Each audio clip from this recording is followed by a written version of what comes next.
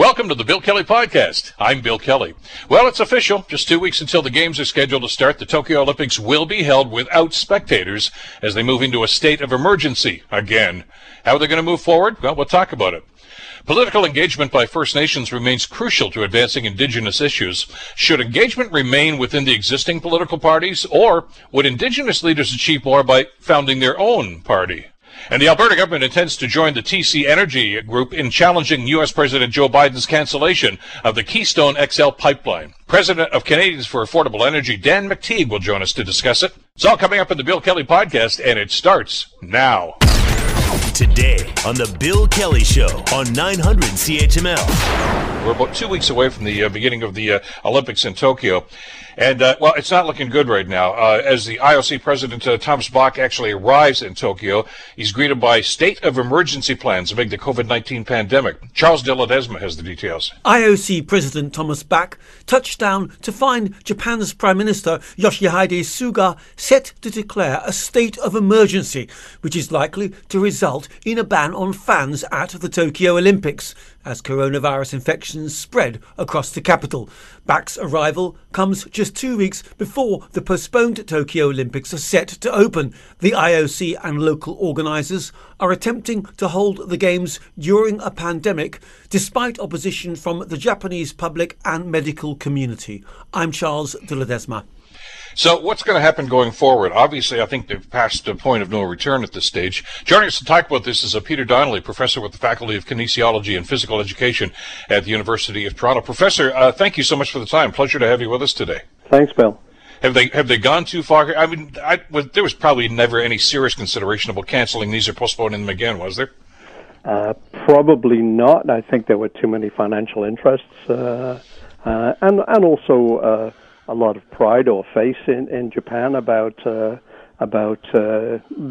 doing all this preparation and then not hosting the games. So I think it was going to go ahead. Unfortunately, the situation now is worse than when it was cancelled in 2020. So that makes it even more difficult. The oddity here, of course, as you mentioned, is all about money here. There's a great deal of money on the line here, and even if there is nobody in the stadium, and there may not be the way things are going right now, TV contracts are still in place, and I guess that's a big deal. That is a big deal. I think it's likely to generate $3 to $4 billion for the International Olympic Committee. They distribute a lot of that money to international sport federations and national Olympic committees. So even Canadian sport gets a portion of that money, and so it will. If they don't have that money, it doesn't get distributed, and sport certainly at the top level in every country in the world begins to suffer a little from it. When we've got a state of emergency, and I tried to look into this morning, and I'm not getting a whole lot of success trying to find out. In this area here in Canada, of course, and here in Ontario, we have medical officers of health in various jurisdictions who can basically override just about anything and say, no, it's not safe, you can't do that. Right. Nobody would have the courage, I guess, to stand up and say that, notwithstanding the fact that this is, the third or fourth state of emergency they've been in? This is going to be the fourth. Okay. Yeah. And I mean, they have declared states of emergency at a much lower level of infection than Canada has, or each of the provinces who do that declaration in Canada. So they haven't had nearly as many cases in Japan as they've had in Ontario, for example. But because they're an island, they have tried to manage their borders in the way that Australia and New Zealand have, but not as well as Australia and New Zealand, and they're concerned about their population. They have an aging population like Canada does, and they have committed now to a situation where probably more than 100,000 people from every country in the world are going to be arriving within the next couple of weeks. We should mention, if they do go through with this, and we're expecting an announcement later today, an official announcement, although the story that we got out of Tokyo about half an hour ago, and I'm sure you saw this too, Professor, is that they're not going to allow fans in. But we will wait for the official word on that a little bit later on, which should be imminent. But it's not as if nobody's going to be in the arena. My understanding is that trainers and other support staff and everybody who's going over there for the games will be in the stands someplace, probably masked, but they will be there. Yeah, I assume that will be the case. I mean, the protocol is probably going to change 2 or 3 times between now and the opening day, and probably will change even during the game. So I don't think we can make any definitive statements now. But I think it's not likely that fans will be there. That this will be a made-for-television event. We're going to speculate for a second, if we could, Professor. What does this do to the psyche of the athletes that are performing? Some of them were very nervous about going over there in the first place. And they're concerned both for themselves and for their own health and for the health of the population of the country they're going to. They recognize that they could be the cause of a major spread of infection in Japan. So I think that was a large part of their concern. It was Canadian athletes who drove the original cancellation a year ago last March, and I think a lot of athletes are very thoughtful people who are concerned about what they're going into now. That was one of the warnings from the World Health Organization, wasn't it, Professor, about this turning into a super spreader? Yeah, exactly. The incubation period be damned. I mean, they're all going to go back to their countries in the first week of August, and if they're positive or if they're a carrier, who knows what's going to happen? Exactly. Yeah, and there's over 200 countries going to be represented there. All of those countries have different standards of testing and quarantine and different means of different possibilities of enforcing the regulations that they do have.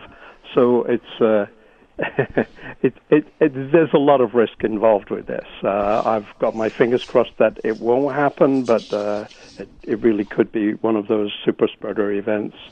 To your point about the different, sets of parameters in different places, I was kind of surprised when I read the story earlier this morning about Mr. Bach, who's just arrived in Tokyo, and he said he's going to begin his 3-day quarantine. I thought, that's pretty liberal, 3 days. It's usually 10 to 14 days in most other places I've read. Yeah, I assume he's fully vaccinated, and Canada is just shifting that into that with returning Canadians. You test on arrival, and when you get the results of that test, you don't have to quarantine any longer. So it's probably that kind of situation in Japan that he will be waiting for the results of a test on arrival.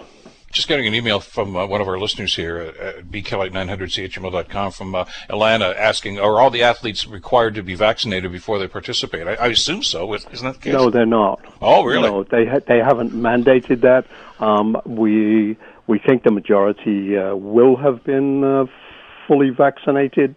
There will be some vaccine hesitancy among some athletes. Yeah.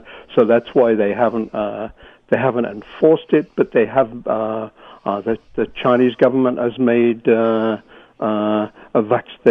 Chinese vaccine available widely, as have some of the other vaccine makers, and so athletes who want to be vaccinated have had that opportunity, is my understanding. We had a discussion with Alana Sharp, who's the golfer, of course, who was named to the Olympic team just a couple of days ago, and asked her about that. Now, this is her second Olympics. She was at Rio. And I said, so is there any trepidation? And she said, you know what's going on. You know the realities of it. But to paraphrase what she says, we go in there with our eyes wide open. If you choose to go, there's a risk. And if you choose not to go, well, that's something that you have to respect. So I don't know, with this going on and with this next state of emergency that's being declared right now, do you think that's going to give some of the athletes some second thoughts as to whether or not they should actually participate? It's possible. I think they may have past the no-go point in their own minds at this point. They're into preparation. They are being assured by their national Olympic committees that everything will be done to protect them. It will be not a fun Olympics for the athletes. They will be shepherded everywhere. They won't have any free relaxation time. Even after their events are completed, they're expected to leave the country. So it really will be. There won't be any of the atmosphere that usually accompanies an Olympics. No, she did mention that I guess she and the rest of the Canadian golf team, I think they had scheduled to spend the first 2 days in the village, but the golf tournament's actually, I think it's about an hour outside of Tokyo, so there's a hotel there, and they'll be isolated there. They're not going to be allowed to travel or anything else, and I would imagine that's going to be the protocol for just about all the athletes. I believe so, yeah. Yeah, I mean, the more difficult protocols are for...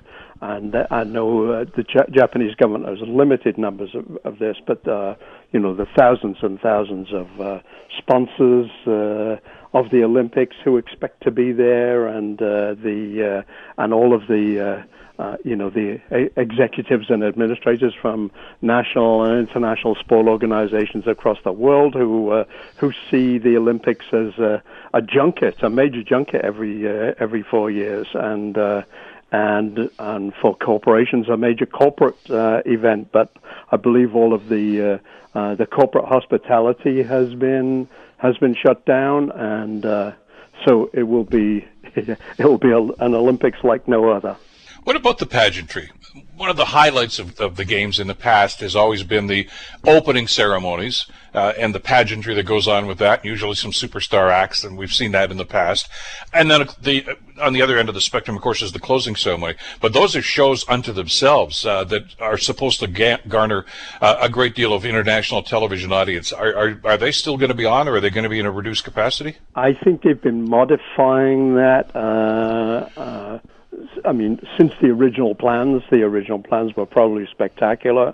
They've been doing modifications, as I understand it. They're always kept quite secret, but I suspect there will be a lot of virtual events, probably a major light show. Not many live people involved in it. I just saw the statistics that you referenced this at the beginning of our conversation about income. And I don't want to suggest this is solely about money, but that's certainly, as you mentioned, a determining factor. That the IOC gets about 75% of its income from selling broadcast rights. We're talking about $3 to $4 billion, as you mentioned. So there's a lot of money on the line here, and there's absolutely no way they could just walk away from that money, is there? Well, they can't walk away from it, but they're generally not at risk. The individuals who are doing that, and this is why they're driving the holding of this Olympics in a situation that is worse than it was last year when they cancelled it. When the competitions actually start, the fact that a number of athletes from various countries have opted out and said we just don't want to risk this, does that put an asterisk beside these Olympics? Sort of like what happened in Los Angeles when the Russians didn't show up, or I guess the previous Olympics before that when the Americans didn't go to Russia. You won your gold medal, but if so-and-so was there, would it have been the same? Does that discussion happen? Yeah, I don't think anybody's ever put an asterisk in the record books, so it's a kind of it's an in your own mind, in other people's minds kind of asterisk. But if the possibilities of people preparing have been different from different countries, and that is certainly the case, then this makes this an Olympics where the likelihood of seeing unexpected results does occur. I mean, if the rich countries win all the medals again, that will probably be the situation as usual. But and it's likely to happen. But there could be some unexpected results. Which is why I think the television ratings are actually going to be quite good, notwithstanding this is kind of a stripped-down event now because of what's going on in this state of emergency. There's a certain curiosity to this, to see just how this is going to turn out. And I would think a lot of people are going to tune in just to see that, and the competitions themselves once they tune in. Yeah, I think that will be the case, and that is usually the case. And this year, there's an even more kind of unique effect, interest in it. Plus, all of the athletes' families and friends, many of whom would have been there, are going to be watching every minute. Well, it's going to be fascinating to watch it, and about 2 weeks from now is when all things get underway. Professor, always a pleasure to get your perspective. Thank you for spending some time with us today. Thanks, Bill. Take care. That's Professor Peter Donnelly from the Faculty of Kinesiology and Physical Education at the University of Toronto. You're listening to the Bill Kelly Show podcast on 900 CHML. Truth and reconciliation. You've heard those words a lot because of the discovery of Kamloops in Saskatchewan over the last little while, and the revelation that's probably many, many more unmarked graves in residential school facilities and the land around them, right around the country. But I think what a lot of people are looking for, and certainly people in the Indigenous community, is action instead of the words and the thoughts and prayers. Earlier this week on the program, we talked with Dr. Lee Misden-Gobin, who is a settler scholar and assistant professor of political science at Brock University. And he says, we're getting a lot of talk here, but we haven't seen a whole lot of action. Justin Trudeau came into office talking a really, really big game about reconciliation. He has consistently made it a core feature, a really, really central part of his speeches and his kind of image as a politician. But you're right, we continue to see these long-term boil water advisories. We continue to see rates of missing and murdered Indigenous women and girls far too high into genocidal territory.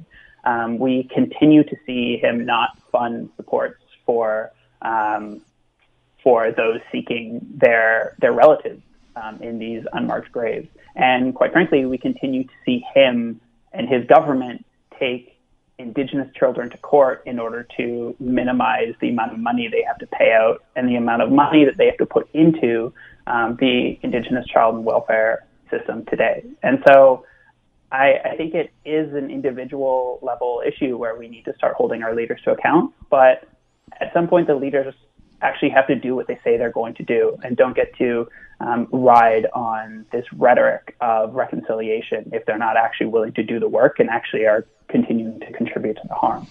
Thank you, Professor. That's the question I think everybody's asking these days. Is it going to be different this time? There's a very thought-provoking article that appeared this week that addresses that. Joining us to talk about that is the author, Tasha Kierden, is the CEO of Ellipsum Communications and public policy analyst, and thankfully still a contributing editor for the National Post. Tasha, it's so good to have you back on the program. Thanks for joining us today. I need to just correct one thing because I joined Navigator in Toronto last year. So I'm no longer a CEO, but a very happy principal of that firm. There we go. Good to know. And still a contributing editor. I'm glad you're still writing some stuff, too. Love to write for the Post. I read this with great interest, and you outlined a number of the things that we were talking about with our guests earlier this week about lots of talk and not a whole lot of action. Mm-hmm. You put forth here an alternative that says, maybe it's about time that the Indigenous community started to get politically active, and you're talking about even the possibility of a political party. And that's not a new idea, is it? No, it's an idea that has been floated before. In fact, there have been a couple of parties that have existed, and I mentioned two of them in the piece itself. They've existed in the last 5 years. Actually, the last one disbanded 5 years ago to sort of make way for Idle No More. That was the reason that it ceased.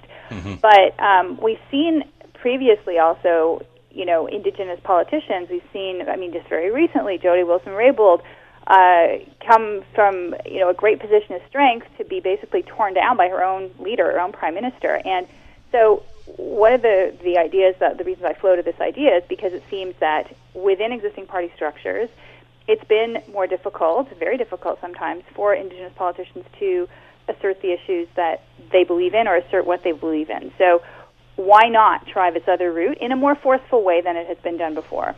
By the way, I want to pick up on that in a second, but I wanted to get your comment also about the news that we just heard about 20 minutes ago that Jody Wilson-Raybould's not going to run in the next federal election, which kind of surprised a lot of people. That surprises me, too, because I wasn't listening 20 minutes ago or focusing 20 minutes ago on that issue, and that's disappointing because I think she is fantastic. There was some discussion of whether she was going to run for the leadership of the Assembly of First Nations. We know she chose not to do that, obviously. But I do wonder what her next move would be, because she's the exact kind of person that I would see as a potential leader for a party like this. She has an incredibly high profile. She was even elected as an independent, and she has been an advocate her whole life. So a person like that, I believe, would be able to bring a party to the fore in the way that the previous incarnations of Indigenous parties perhaps were not. I had the same thought. As soon as I heard the story, I thought, okay, what's the next move? She's not going to fade away, is she? Absolutely not. No, and nor should she. Nor should she, yeah. No, I mean, the issue of Indigenous reconciliation has been, it has not received the due, I think, that it has, because a lot has been done through the courts. There's been a sense of inaction, lots of promises, like you said, but inaction because the government has not seen it as a priority. Though I want people to cast their minds back to just before the pandemic. Our country was in the grips of the Wet'suwet'en Nation's issue with the pipeline, a blockade of our rail lines, a serious economic issue that was facing all Canadians, not just Indigenous peoples who were concerned about their land and what this pipeline would mean. So I think that, the pandemic has changed the tone in a sense, but we're coming out of it now, and I think that even now we're risking seeing more action like this unless the issue rises to a more political level. Because historically and around the world, even in our own country, in Quebec, for example, the move to have a Quebec nation became very politicized. And in the end, it achieved not the original objective, a separate Quebec, but a lot of power and recognition of the French fact and the ability of French Quebecers to work and live in their own language. Those kinds of things were achieved politically without violence, and that is, I think, what we'd like to see for Indigenous peoples as well. Well, as you pointed out in the article, and I think there's a strong sentiment here that this is maybe the way to go. In our parliamentary system, where minority governments are not abnormal, any political party can have influence if they are the votes that party in power needs to get things done. And that's how you get your agenda moved forward. You don't necessarily have to be governing. You have to have that wedge issue, and you have to have that balance of power. Yeah, look at the Greens in BC on a provincial level. I mean, they held John Horgan's feet to the fire consistently because they had the balance of power in that government, in the same type of system. And that is exactly what can happen on the federal level as well. You could see a situation where a minority parliament or a minority government, or if we ever change to a different system than first past the post, a coalition situation or other, where a party like this would have significant say. So, again, I think it's an option that might be tried, considering that other options so far have not moved the needle on this. And like you said, I don't know if his Prime Minister is going to actually do what he says he would do, even if he is reelected. So, well, I've heard, and I'm frustrated by this, and I'm sure that people in the Indigenous communities are, so many people that said, look, we're just heartsick about what we found. This is terrible. And some of the stories we've heard about what happened in the schools and the boil water advisories. But what can we do? There's a simple answer to that, isn't there, Tasha? The Truth and Reconciliation Committee came up with a series of recommendations that have basically been sitting in somebody's desk in Ottawa for the last 6 years. Yeah, they have, and it's ironic that just this week, in fact, I think it was yesterday, the Prime Minister went to the Coasas First Nation and finally enshrined the first one of those recommendations into law, giving them the actual authority over their social welfare system and their own children. So, yes, you're absolutely right. The report also on missing and murdered Indigenous women and girls made a very long series of recommendations as well. And there's a lot on the table. I think that Indigenous peoples are the ones who have to really define the scope of reconciliation. First and foremost, however, it is fundamentally what do they want to see. I think that is where it should start. But we do have a lot already, like you said. So politicians have a lot to work with. They should start working with it. And the message here, I guess, is if you want to move your agenda forward, trying to work within the existing political structure can be close to impossible sometimes because there's a lot of talk and not a whole lot of action. You need to be active within the system, and maybe the solution that you're proposing here, or suggesting anyway, might be part of that. When I read the piece the other day, I thought first Jody Wilson-Raybould was the first person I thought of, and I don't know what her plans are going forward here, but you need that kind of leadership and that kind of voice. Yeah, well, can you imagine a debate where she was at the table with Justin Trudeau and the other leaders as an equal? I think that would be a fascinating situation. The Green Party's been included, not in every single debate, but in many of them, and Elizabeth May brought her issues to the table, and she would have not been able to do that in that public way without having a party to lead. So that's where the balance tips to me, is that it's the public recognition as well that might favor this option, even if it is not a party that lasts forever, even if it's not a party that forms government, but it's a party that advances issues at a critical time and could play a significant role in a minority parliament. But you talk about some of the shortcomings in the piece that are stumbling blocks, if not barriers. Yeah. One of them, the fact that it's a diverse population, it's spread out all over the country. There are some concentrations, but the key to that, as we found out with other political groups, is to make sure that they are politically motivated and active, and they get out and vote, and they're active in the process. And that's easier said than done with a lot of those groups, especially in the indigenous population when you look at past elections. Yeah, well, ironically, I actually wrote about this issue 6 years ago and did actually look exactly at that, at voter turnout of Indigenous communities. And the on-reserve voting rate has been a third lower than the national rate. About two-thirds of us vote. Nationally, only 40% of eligible voters in 2004 did the same. In 2011, it was 45% who voted on Indigenous reserves. So, yes, you do see a disparity, but I think there would be an increased motivation if there was a party like this. And as well, one of the other issues, as you rightly say, is the dispersal. Indigenous Canadians make up about 5% of the population, but it's dispersed in a system that does not favor, there's no proportional representation. It favors riding-based success. So I think, though, it depends on the candidate, because look at the Green Party. Elizabeth May won numerous elections. Janet Atwin, who's no longer part of the Green Party, won her election. If you have a candidate who is locally very strong and has a high profile, I think that you can elect a number of MPs and enough to maybe even get party status officially, and the benefits that come with that too. Well, the reality of politics these days is two things I think motivate people. One is an issue that they can actually grasp onto that relates to what's going on in their lives. But you're right. The other one is leadership. And I hate to use the word charisma, because you want something a little more than that. You don't want somebody who's just going to be superficial, but somebody who people are attracted to and they can say, yeah, I want to rally behind him or her.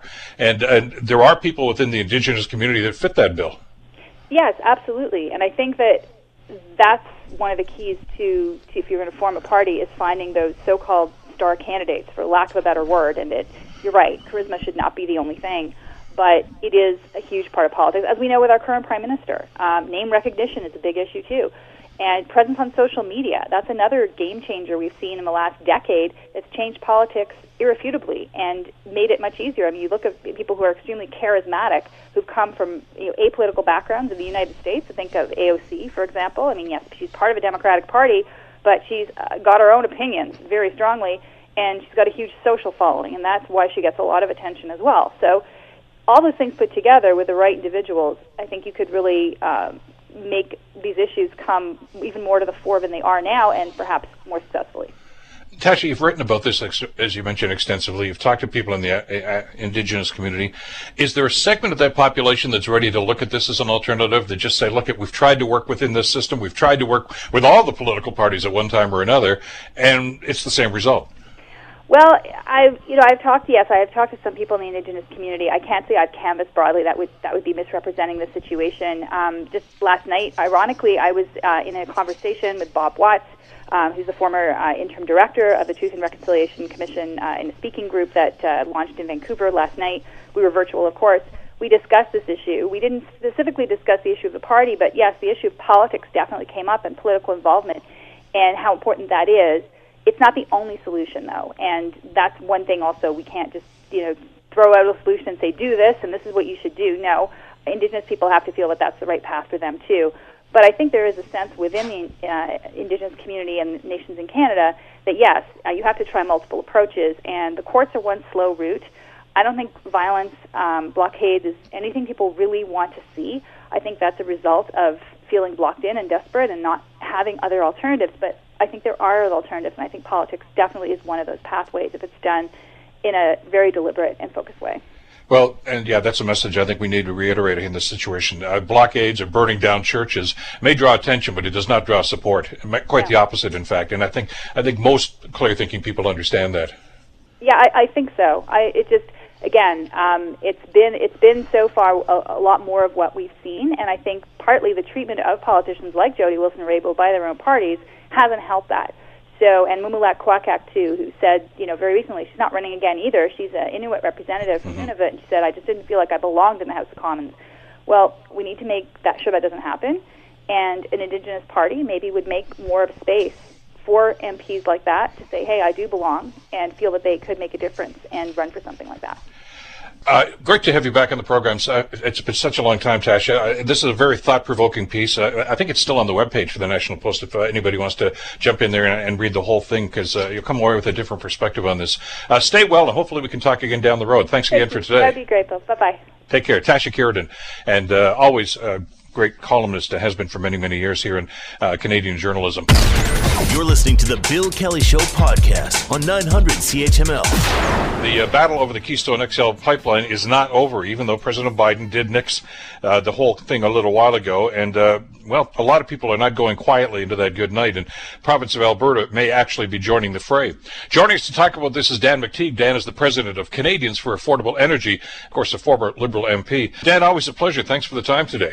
Good to be here. Thanks for having me again, Bill. I'm going to call a quick audible to the line of scrimmage here. I want to talk about this in great detail, but I saw you on, I think it was Global National the other day, talking about gasoline prices, and because a lot of people are complaining about it and the way things are going right now. And I think the gist of what you were saying was it's going to get a lot worse before it gets better.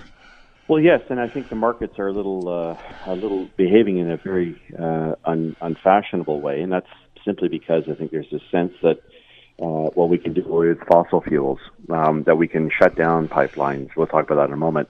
That we can somehow divest from fossil fuels.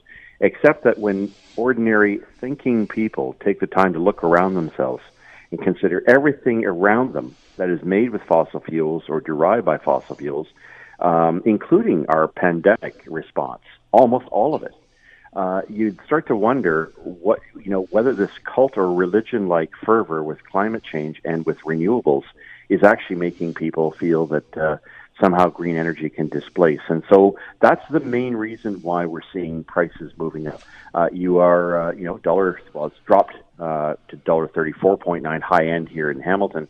But really much of this is, and the reason it's getting a lot of attention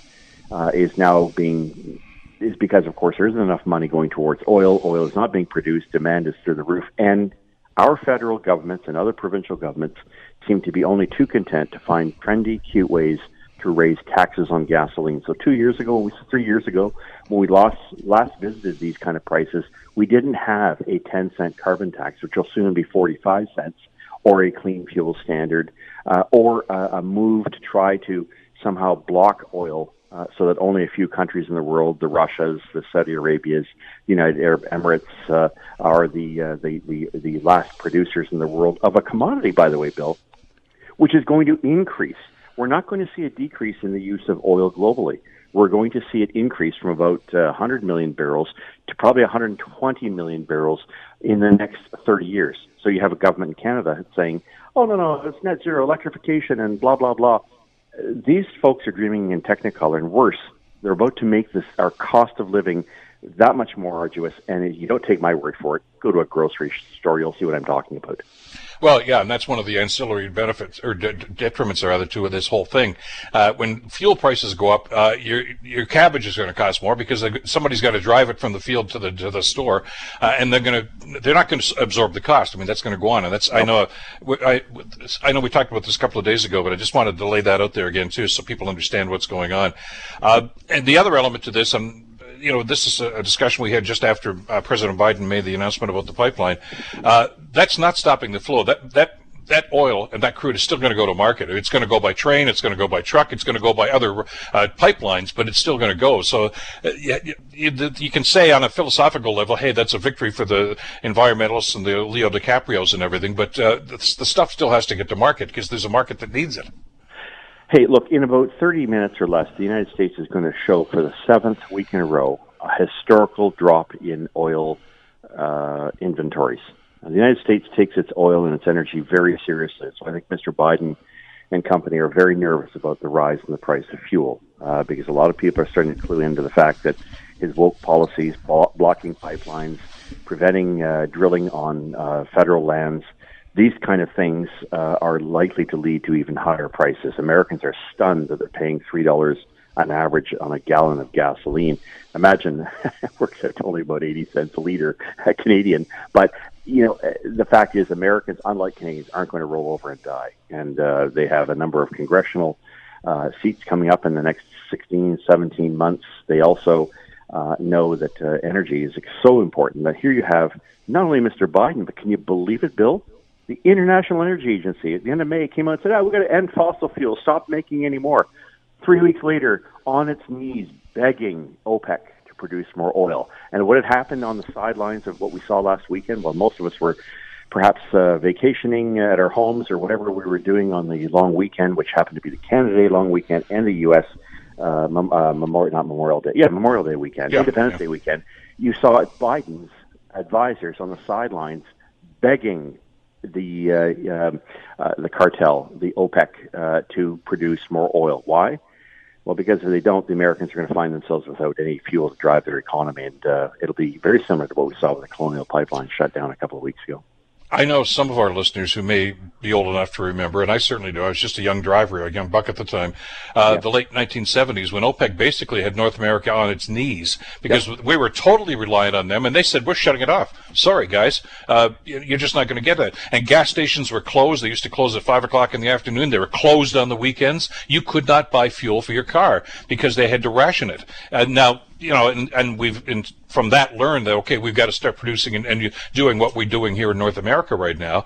The need is still there. It's amazing how people just seem to forget about that. And ever more so, because everyone thinks of oil as being, that dirty car you drive, that belches out whatever fumes. By the way, the emissions have dropped 17-fold in the past 25 years. Just in case there are people out there who don't think that internal combustion engines are clean, they're a hell of a lot cleaner than EVs, certainly when it comes to the production and how, of course, you plug in your vehicle, what source you're getting here in Canada. It has been clean for, 50, 60 years with nuclear, the shutdown of coal plants well before it was trendy, and for which we got nailed for because we signed an agreement. But I won't get into that. It's the Paris Climate Agreement that gives us no credit for being cleaner longer when well before it was in vogue. But what we have to look at here is the reality that oil is being used, in so many other ways. Everything from our paints to our polymers, everything to our petrochemical sector. These are all high value added outcomes, very clean, by the way, and the kind of things that we use to improve our quality of life. And that's why the human condition, not just in Canada, but around the world, has improved dramatically. We don't hear about famine. We don't hear about drought. We don't hear about our inability to manage, in temperate weather. And yes, I've been doing a lot of interviews with your colleagues at CKNW out in British Columbia about these heat waves. The heat waves are not exceptional. And I just did a big, huge, interesting review of the heat histories and patterns in BC and places like Lillooet and, of course, Lytton, which burnt to the ground. Those places saw much harsher and hotter temperatures in the 40s, the 50s, and even up into the 80s. So, again, all of this really means it's a convenient way to get people to distract themselves so you and I wind up paying a lot more to prove absolutely nothing. Well, I just wrapped this up because I want to get back to the pipeline, but anecdotally, I just got my second shot a couple of days ago. And the hypodermic was made out of oil products, guys. So let's just put that in perspective. And so are a million other things that we use on a daily basis, which is why the Alberta government is, I think, moving towards jumping in on this right now. This is a daunting task, isn't it, Dan? To try to you're basically taking the U.S. government to court. Yeah, it's going to take a while to do this, but I think they've got a very strong case, as does TC Energy, as do the 16 other states, and actually there's a few more that are going to be coming in saying, look, this was very legal. This was approved. This company spent 10 years, did the due diligence, bent over backwards, did all the cartwheels that were required, and then some. Including modifications, by the way. Modifications, brought in natives, Aboriginal ownership of part of the pipeline, tens of thousands of jobs, permanent and temporary, for years to come. So the Americans have a lot to lose here, and that's because Americans have become more increasingly dependent on their friends north of the border for heavy oil. In refineries themselves are ticked off because they've configured to accepting heavier slates of oil to make it easier to do things like, diesel, kind of thing you kind of need in the U.S. Midwest when you're producing corn, when you're producing farm products and mining and to drive your economy. So, yeah, the Americans are ticked. And, you might get the trendies on the one side with Biden that made a stupid decision. But as a good old friend of mine from the States reminded me, a news person, I won't mention them, but they're with ABC, said the Biden administration doesn't have a problem cutting checks. Well, they're going to cut a big one here, and it may be a lot more than $15 billion, but it may not happen for the next several years. In the meantime, Americans like Canadians can continue to expect the cost of living to go up because of the pipeline blockers and because we have woke politicians in this country who can't think further than their noses when it comes to the importance, the vitality of oil and fossil fuels like natural gas.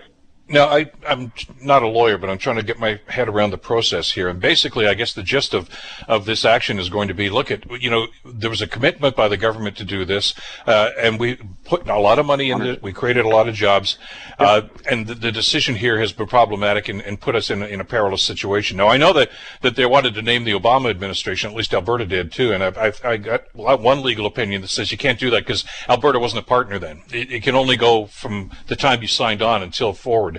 But even with that, Dan, I would think they've got a pretty strong case. I think it's a very strong case because it was a political decision. It wasn't based on any legal foundation. And while the government the president has the authority to block, he can't do so without consequences to the parties that have been aggrieved. Again, the parties did their due diligence. They had approval, not once, not twice, but in fact throughout the entire process. And they had the approval of all the states, and they had the approval of lower courts, especially in Nebraska.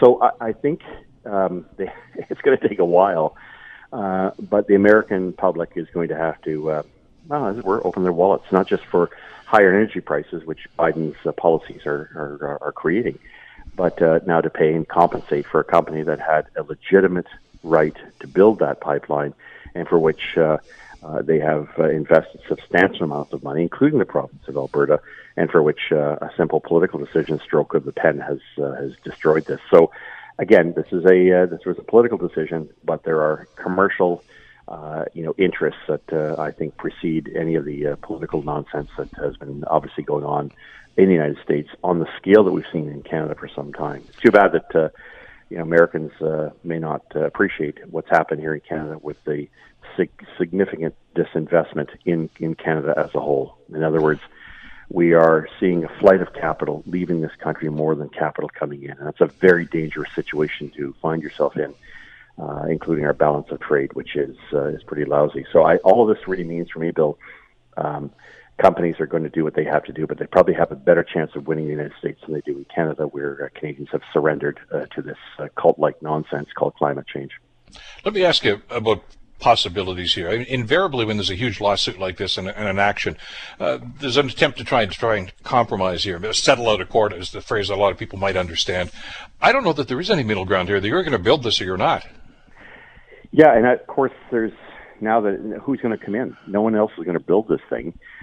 What do you do with the rights of way that you paid for? What do you do with the initial building? In fact, I would say at least on the Canadian side and to a lesser extent on the U.S. side, you had at least 2 years of building going on, despite objections by lawfare warriors, eco warriors, trying to use the court strategically. And by the way, that's where a lot of them go. They know they can't win in the court of public opinion, especially when it comes to higher energy prices. So they try to do it by legal means and find all sorts of trendy ways to do it. There's a raft of these kind of decisions that keep going, and they're not just one.